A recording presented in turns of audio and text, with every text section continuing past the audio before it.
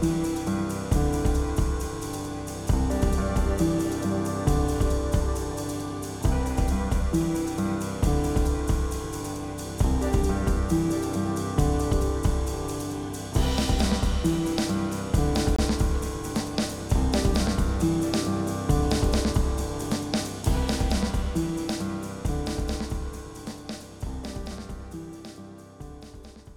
to a Musician's Life podcast. This podcast features interviews with a diverse group of musicians in different fields of the music industry, and my intent is that the audience will gain something from each guest's story. This episode features my conversation with Joe Wong.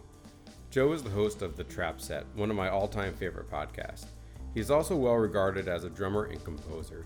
As a composer, he and his composing partner scored the Aziz Ansari show Masters of None, and as a drummer, he's worked with Parch and Labor and Marnie Stern. I sat down with Joe last August at his studio in Los Angeles. If you enjoyed this episode, please subscribe in the podcast app and leave a review.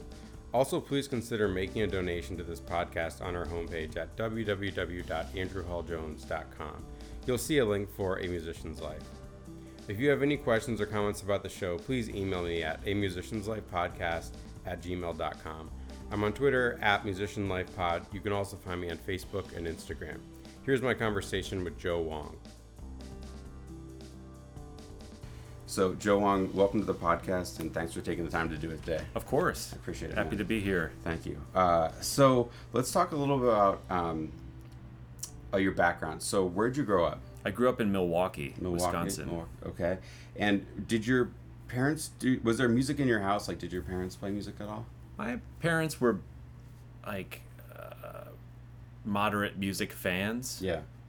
But neither of them played music. Mm-hmm. And I'm the oldest of 5 kids. And Okay. I'm the only one that really got into playing music. My younger brother is into it as a hobby, but Okay. everybody else. So you're the oldest of 5. So what kind of music did your parents have, like, going in the house? So they have, like, records or cassettes, or what were they listening to? My mom listened to lots of Beatles and Mm-hmm. Neil Diamond when I was growing up. Nice. And my dad was into stuff like the Moody Blues and the Eagles, Awesome. Very cool. that kind of thing. Elvis, he liked Elvis. Yeah. And so what was your first instrument? Piano. Piano. So when did you start piano? In 1986, I was 6. You were 6. So you started taking lessons, and did you enjoy playing? Yeah, I did. I didn't absolutely love it, but I had an aptitude for it, and I Yeah. enjoyed it. Okay. So how long did you continue with the piano lessons? About 5 years. Okay. So that would bring you to about, like, middle school Yeah. age. So at middle school, you have the option of, like, potentially playing trumpet or another instrument. Did you choose another instrument at that point? Or? Yeah, actually, in 4th grade, I added violin. Mm-hmm. We had orchestra that began in 4th grade. Mm-hmm. And then in 5th grade, we had band class, and I started doing clarinet, Okay. which I've been getting back into recently, as Oh. you can see behind you. Oh, excellent. Excellent. Yeah. But then at 11, I discovered drums. And I actually don't remember why I wanted to play drums. I just Yeah. knew that I wanted to try it. Okay. And that's what really changed everything for me. Okay. So when you discovered the drums at 11, did you, like, drop the clarinet and the violin and the piano pretty much? Yeah. Okay. So did you get a kit of drums? I did when I was 12. Okay. I got a drum set for Christmas. Nice. And what was that? Do you remember what kind of drums they were? Yes, it was a black Pearl Export Pro Yeah. with some Sabian B8 Pro cymbals. Excellent. And it was the greatest thing that ever happened to me. Yeah, exactly. So did you continue to play drums in the band at school? I did. Yeah, I kind of started with a private teacher playing pad, but really drum set. Yeah. And that's what really felt like it empowered me. Like, it felt like when I sat behind a drum set, it Yeah. felt like I was an adult, or it felt like Yeah. this is my thing, Yeah. in a way that no other instrument had felt I felt like before. that. Yeah, excellent. So what were you listening to at the time, like middle school age? Like, Yeah. Okay. Well, 6th grade, I started diving deep into my uncle's record collection, and he basically had a lot of classic rock from the 60s and 70s. So everything from Zeppelin to the Grateful Dead, you know, the kind of standards, lots Right. of Beatles. Yeah. But then by the time I was 12, I started getting into Nirvana and just that kind of like the grunge stuff, which led me to punk rock. Okay. And that's kind of where my identity headed Okay. for high school. Cool. So, yeah. So so moving into high school, were you still playing in like the concert band or any of the school side of things? Yeah, I did marching band for a couple of years in high school, Yeah. and I was in jazz band, which was it was a like a kind of like a extracurricular, but you had to audition for it, and I had a great teacher, but the other kids were kind of goofing off a lot, and it didn't really hit me. It didn't strike you. It didn't feel like a vital art form to me. Because of the context, because Yeah. it was in school. Yeah. Like it didn't feel like I didn't understand how amazing it is. Sure. Okay. I'm curious about like your interest. Like you mentioned, like you'd become more interested in punk rock and how that related to like the drum, like your lessons. Were you still continuing to take drum lessons? Sporadically. Sporadically. Okay.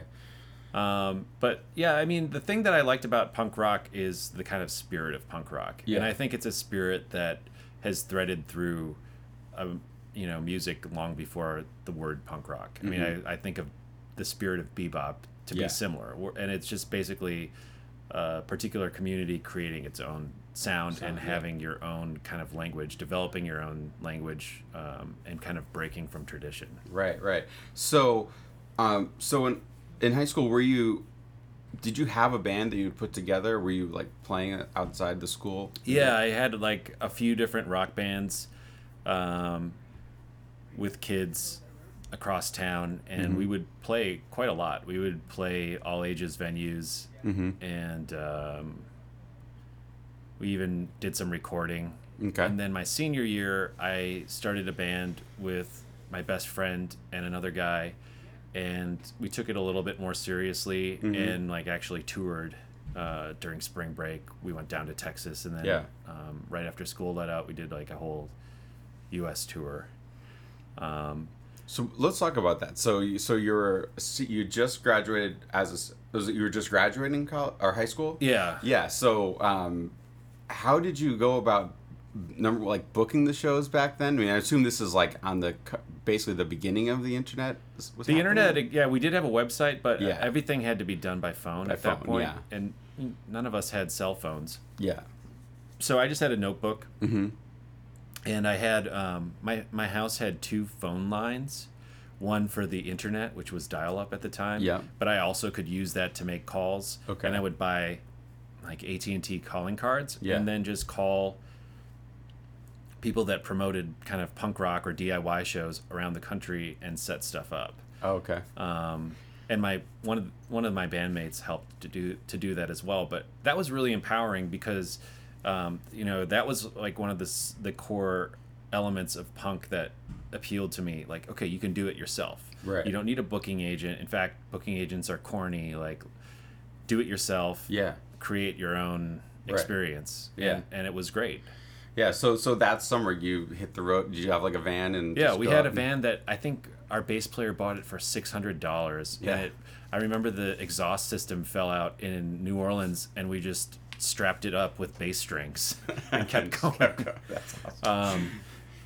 And it's not like we played any huge shows or anything like that. We played in basements and in like small clubs to virtually no one lots of the time. And sometimes we were on a show with a band that was popular, and it would be big and fun and crazy. But some of the best shows I played to this day were to almost nobody, just because the energy was great. It was so great, yeah. How long was that tour? A couple months? That was more like a month or a few weeks or something. And then my freshman year of college, we kept that band going, and I stayed in Wisconsin and went to state school. Okay. And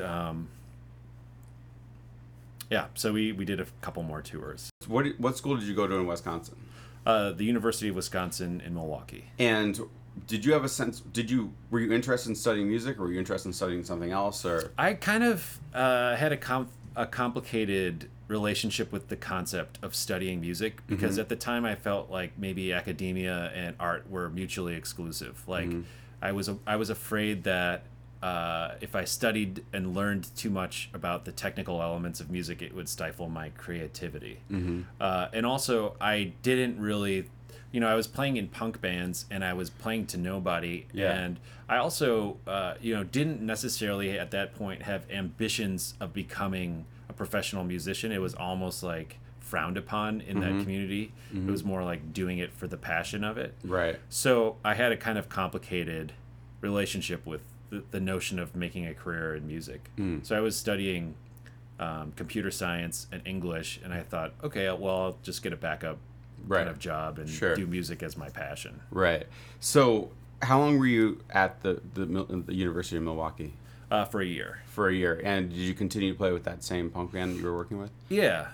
And And we had the other thing that was really great about that year is I had a house that we took over from some other kids, and it was kind of a known house for shows. So people from all over the country would call us and ask to play in our basement, and we would have these great basement shows where sometimes 100 people would show up and cram into our basement. Right. And some of the bands that played there ended up becoming largely famous, like Modest Mouse played in our basement, and Jimmy Eat World, and bands that kind of became popular 5 years after that. Sure. So. That's cool. So so what was the next step after that first year? Why didn't you go back to the... Well, I was thinking more about it, and I actually did pretty well in my computer courses, but I was like, I don't want to sit behind a computer all day long. Right. I really love music. Why don't I just try to pursue it? Yeah. And so then I looked into going to Berklee School of Music because I had some friends that went there and enjoyed it. Mm-hmm. And that's what happened. So the following semester, so like in the fall, you came to Berklee? Yeah. And so what was what was your major? Like, what were you studying there? I had a double major, which was music production and engineering, and then performance. I would have been done in 3 years because I had a bunch of AP credits from high school, and I had a year of college under my belt already, so all of my kind of core classes were taken care of. Yeah. But I ended up staying for 2 years, and then I left.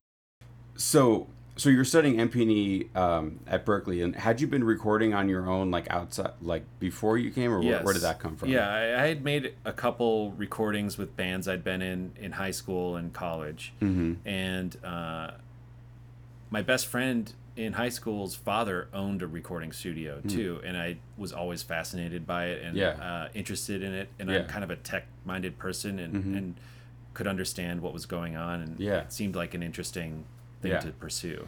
Cool. And so at school at Berklee, you were studying drum set as well. So who were some teachers that like had a particular influence on you on the drums when you're at Berklee? I don't know. Yeah. I feel like the problem that I had is that there were too many conflicting opinions, and I felt like after a couple years I had my fill, and I was oversaturated with cognitive dissonance from everybody. Yeah. Lots of the teachers would kind of talk shit about each other too, and I thought it was interesting, and I kind of appreciated getting all these different perspectives, but I don't think I really connected with anybody in a mentor type way. Yeah. And not for lack of trying, I just felt like lots of the teachers that I had were kind of there because they were compelled to be there, and they didn't take much of an interest in me for whatever reason. Sure. And what about on the MP&E side or the composition side? Were there teachers there that you connected with? Well, the interesting thing is as an elective, I took a film scoring class with a guy named Richard Davis, not the bass player, but another Richard Davis. Yeah. And it was really, really interesting. And at the time, I was like, well, it seems like so competitive and difficult to get into that world. It would be fun, but it's not something I'm necessarily interested in pursuing. But then just kind of by accident, that's what ended up happening later on. So after you left Berklee after 2 years, is that right? And so what compelled you to not come back? I was feeling like frustrated there. I felt like I had gotten a lot of information and I needed time to process it. And I also felt like there wasn't a utilitarian value to having a music degree aside from if I wanted to go to graduate school or become a teacher. Mm-hmm. And I knew that what I wanted to do at that time was to kind of continue my path of playing in bands and touring and making recordings. And they had offered me a scholarship, but it wasn't a complete scholarship. Mm-hmm. And I just felt like, I've gotten what I need out of this place. Yeah. And now I need to kind of go process it. Sure. So where'd you go? What was the next step? I moved to a farm in northern Wisconsin and just woodshedded. I would practice, 12, 14 hours a day. On the drums? On the drums, and then I would also write. Okay. Let's talk about that. So were you also, like, you were doing you were working on composition as well at Berklee, so... I wasn't really. Oh, you weren't really? Okay. No. And so I'm curious about, like, the harmonic side, like, your harmonic, like, developing of, like harmonic and melodic ideas and like music theory and all that stuff, because you mentioned a little bit in the beginning that you played piano or some like melodic instruments. Yeah. But is that something you'd always been kind of working on the side a little bit, or? It's I would have to say that melodic ideas are easier for me than harmonic ideas, mm-hmm. even now.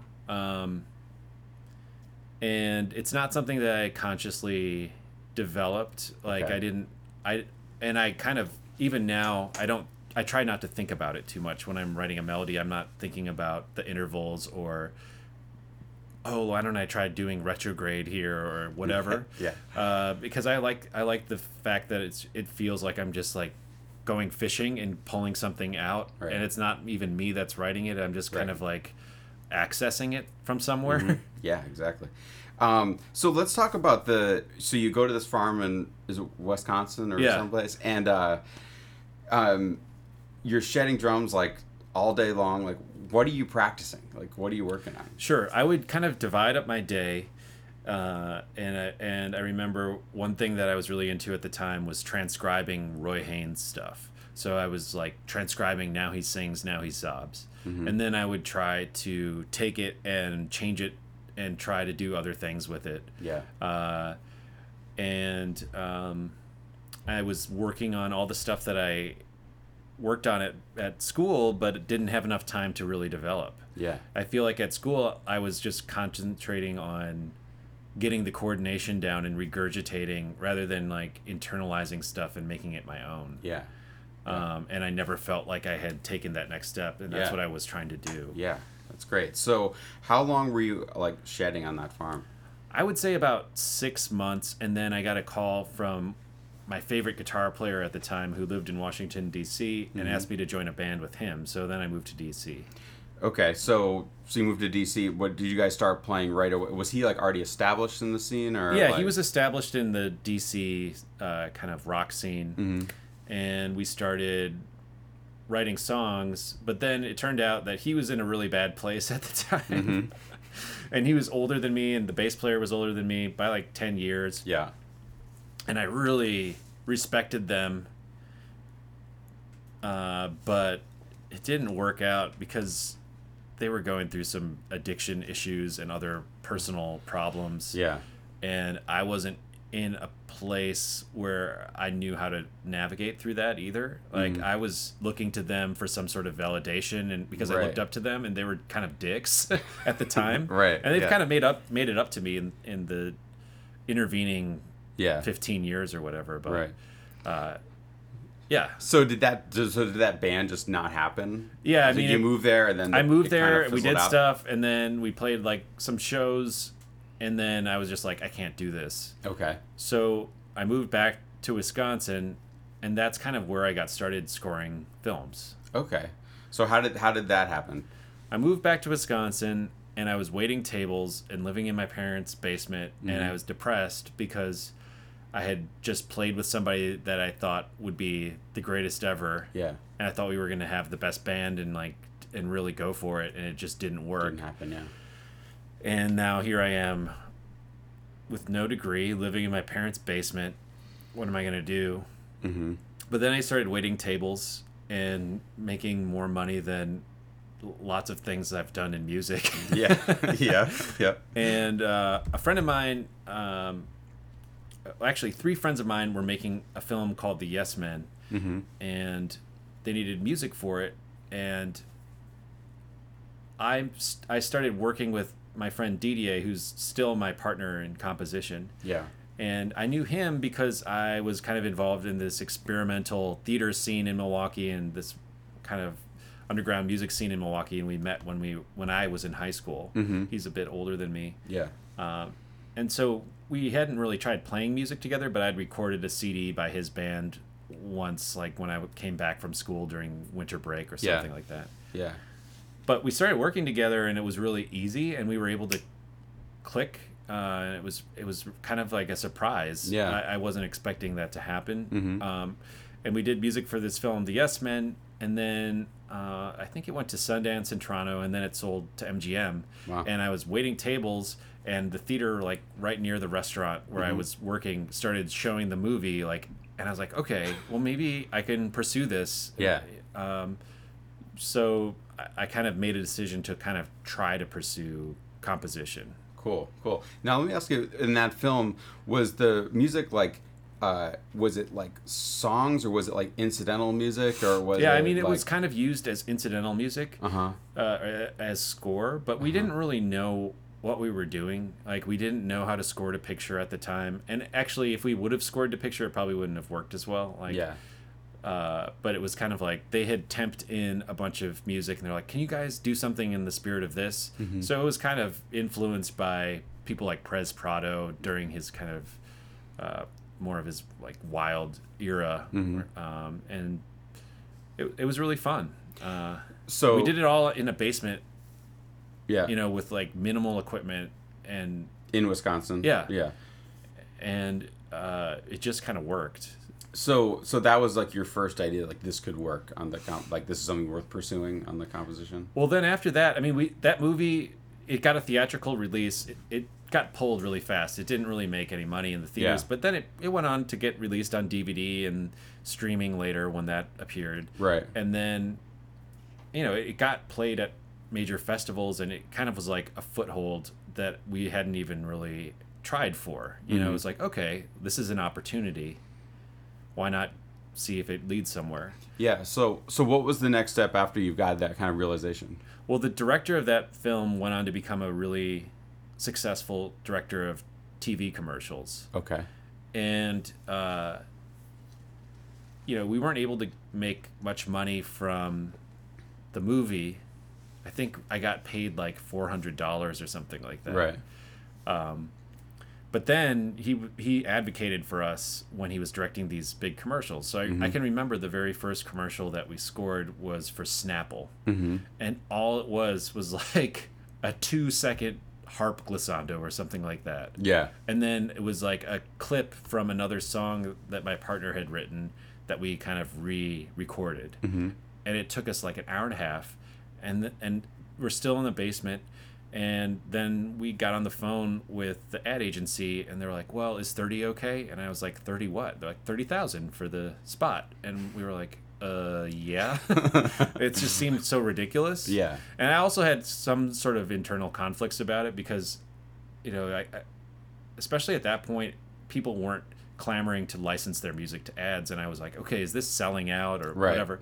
But the way that it worked in practice is that indie films, especially ones that were interesting to us or ones that we got asked to do, didn't have money for music. So we were able to do these large-scale commercial jobs and make money, and then that enabled us to not only kind of develop our craft and learn how to work under a tight deadline and, work in lots of different styles, but it also financially gave us the cushion so that we could take on projects that were interesting. Right. Cool.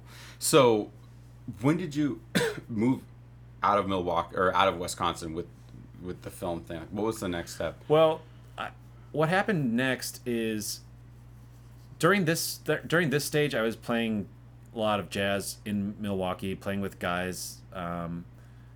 Like I was playing with this guy who had spent 30 years in New York and had moved back. And he'd played with people like Arthur Taylor and Lionel Hampton and great great drummers and percussionists, and he was kind of mentoring me. He was kind of fucked up too, to be honest. He had addiction problems too, but I learned a lot from working with him. And then I kind of decided to start playing in rock bands again. Okay. Just because I feel like that's the overall format where I can express myself.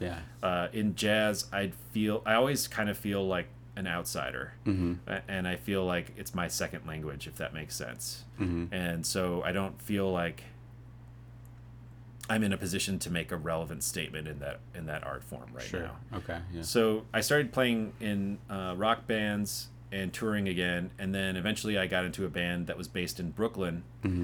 And I didn't ever really move to Brooklyn full time. I was kind of going there for weeks or months and then touring with that band. And that's when I first started kind of touring internationally, going to Europe and Japan and stuff like that.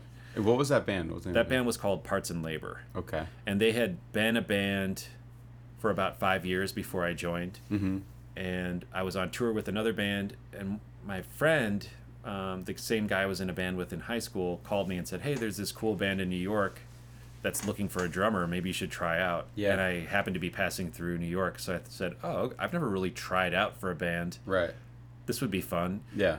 And so I emailed them, and they sent me some of their songs, which I also looked at as an experiment to learn other people's songs, but I didn't have access to drums because I was in a van touring. Yeah.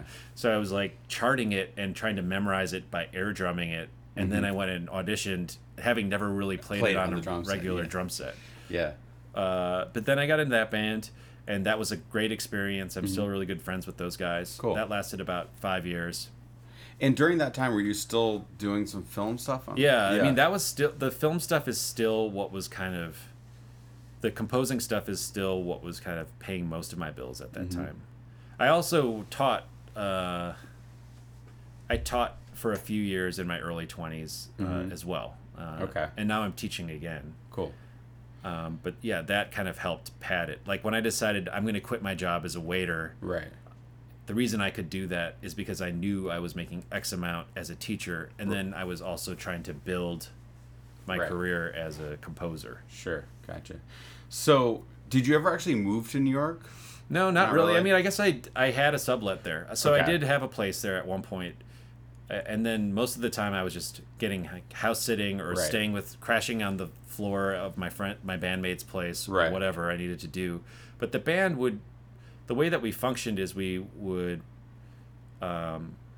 rehearse in New York, and then we recorded in Wisconsin, actually. Like, they would come to Wisconsin because I knew studios where we could get a good deal, and then they would come to Wisconsin, we would record there, and then we toured a lot. So I didn't want to deal with getting a place in New York. Plus, most of my money was coming from this business that we had started scoring movies, and that was based in Wisconsin. Right. So when did you make the move to LA? Was that kind of the next step? Yeah. After Parts and Labor decided we wanted to break up, I felt like it was time to make a move. And so I came out here with the intention of really kind of focusing on scoring and hustling, meeting people and trying to take what we had done and grow it. Yeah. So, can you talk? Did you have, when you moved out here? Did your partner move out here? Your business partner? No. Okay. So you moved out here on your own. Yeah. And I assume from like your experience touring, you probably had a couple connections out here, a couple people you could call, or one of the people that I met out here when I was on tour is a music supervisor at NBC. And like that led to one of our biggest jobs ever. And I had friends from New York that had moved out here and friends from Wisconsin that had moved out here. But what I did is I just went on Facebook and said, hey, if anybody has friends that I should meet in Los Angeles, let me know. And I wasn't even doing that with the aim of like networking in a businessy way. I had read somewhere that it takes 2 years to get established in a place, and I didn't want to wait 2 years to feel established. Right. So I ended up having a spreadsheet of over 100, close to 200 names of people that I should contact. And I went out with everybody that was a friend of a friend. And I met some really great friends that way. Oh, that's great. Can you talk a little bit about like the process of getting like making connections within like the music and advertising? Basically, it's all about having a good personal relationship with people that are creating television shows or movies. Right. That's what I've found. And so the times when I go out and try to have kind of business meetings or general meetings with people aren't as productive as just people that I happen to meet in regular life. Yeah. So I think the key is to surround yourself with people that you get along with and that you're interested in, and to push yourself to go out and do things so that you meet as many people as possible. And that's the primary benefit, is that you get to have great friends, and the secondary benefit is that, you know, out here lots of people that you come into contact with are involved in the entertainment business, and so that leads to things. Right. So yeah, I mean, anytime that I've tried to like hustle in a businessy kind of way, it hasn't worked. So I've kind of learned to just try to be myself and meet people in a regular way. That's good advice. But I, on the other hand, you know, I did like push myself to meet lots of people. Sure. But it's not like, okay, well, maybe this person can help me. Right. It never works that way. It always, somebody will just call you out of the blue and be like, hey, I was talking to so-and-so and they're looking for music. Do you want to throw your hat in the ring? Yeah. I like this. So it kind of sounds like there are like both things happening. It's like you're saying like you've got to be yourself and you just got to be true to like what you're doing. And the other hand, it's like you've got to like, you know, meet some people, like just meet new people and see what comes. Yeah. You have to put yourself out there, but by putting yourself out there, you have to put yourself out there, not like some invented version of yourself. Right, exactly. Yeah, and I think this also comes from speaking with folks that are a lot more successful than I am at doing this. Like one of the guys that kind of mentored me when I came out here is a guy named Mike Post, and he's kind of the top television composer of all time. And I met him through this weird... I met him through this really weird set of circumstances. Yeah. I was back in Wisconsin before I moved to Los Angeles. Yeah. Like a couple years before I moved here. Because my dad had gotten really sick, and he was in the intensive care unit at the hospital. And one of his friends from Hawaii wanted to come visit him. And it turns out the reason his friend from Hawaii was in Milwaukee is because he had a friend that owned like a Gulfstream jet, and they were going around golfing in different cities. And his friend turned out to be this guy, Mike Post, who is kind of the king of television theme songs and incidental music and score. And I was like acutely aware of Mike's work because only a couple weeks before that, I had been asked to kind of rearrange one of his theme songs for a show that they were trying to reboot. Okay. So he had done the original theme song in the 70s, and they made a pilot to try to make a modern version of it, which never ended up going anywhere. But it was just this weird kind of like synchronicity thing. Right. Yeah. And it always happens like that. Like it's it rarely happens like, okay, I'll go meet with a producer and tell them about the kind of music I make, and then they'll hire me. Like it just, they're going to hire their friend.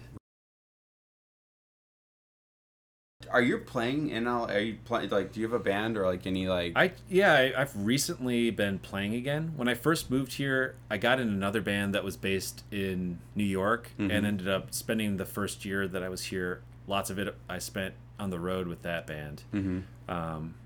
It was actually a woman named Marnie Stern was the artist, and she's now the guitar player on the Seth Meyers show. Oh, cool. But that was really fun. Yeah. But then after that, I kind of was burnt out on touring and being in bands, and I just wanted to figure out what I wanted to do next. Right.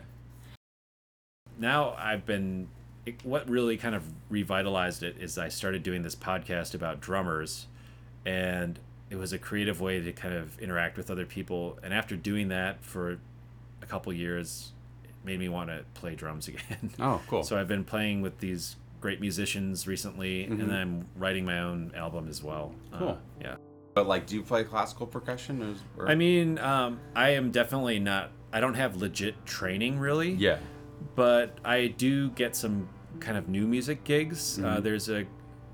There's a new music group out of New York that hires me, and they come here and do stage performances. And so I have to get the music before everybody else and put in the work so that I can do it. But then it's great because I'm working with these great, legit trained percussionists, and I learn so much from them. That's cool.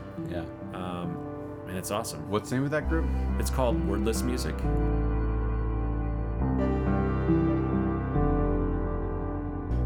One of my friends that I met in Los Angeles when I was on tour is a music supervisor at NBC Universal. And that's the company that produces Master of None, even though it's on Netflix. Yeah. So she was able to at least get her foot in the door when it came time, when they were searching for a composer for that show. I'm sure they went out to like 50 people or whatever. But for some reason, the guys liked what we sent. And then it kind of went through this 3-stage process where they narrowed it down some more, and then we finally got the gig.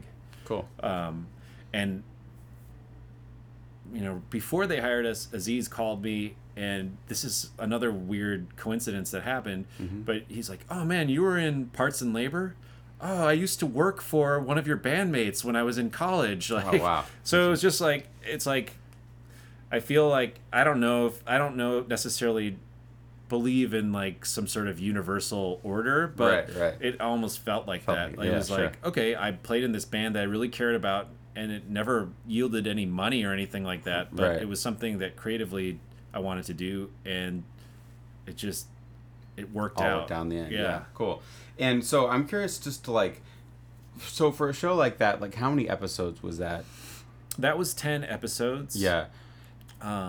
And so for that score, like I've seen that show, but I don't really particularly remember. Like, were you writing songs or like incidental music or what? Yeah, that show, to be honest, that show ended up being largely song driven. So they had a great budget, which is unlike any other project we've worked on, in the sense that if they wanted to license a song, they could just license a song. Oh, cool. Usually, what'll happen is we'll go in and the editor and the producers have cut in a bunch of songs, but they can only afford a couple of them, and then we have to figure out how to replace those, and then it's a process of figuring out, okay, what about these songs is kind of advancing the scene in a way that you guys like, and how can we replicate that function without ripping off the song in any way, you know, like how can we do something unique to this show but also maintain the mood that you're going for. But in this case, you know, the show had a great music supervisor, and he picked out these cool tracks that they licensed. And so we were basically filling in spaces where they needed score. Right, gotcha. And that's how it worked. Cool. Are you guys doing the second? Is there a new one coming? I hope so. Those guys are in Italy right now shooting it, so I don't think they'll call us for a little while until it goes into post-production. I hope that they bring us back. Yeah, I just saw it, like, I haven't heard it. I just, on the drive here, I just saw like a giant billboard for it, and I was like, oh, look at that. Yeah, the reason there's billboards now is because they're up for a bunch of Emmys. Oh, okay. So cool. That's how it works here in LA. People promote their shows to each other. Like, the billboard that billboard is up so that Emmy voters will see it. Right. It's so funny, man, because like I haven't really. It's my first time in LA, and like, you know, I spend all my time in the Northeast, so like Boston and New York City, and like there's like these just random billboards of like Keith or Sutherland's got a show. It's like just weird. I don't know. Yeah, I mean, it's just you know, I come from Milwaukee where they made beer, and here they make movies and TV shows. Yeah, it's a factory. All right, that's a great place to end. Joe, thank you so much for taking the time to do this, man. I really appreciate it. Thank you.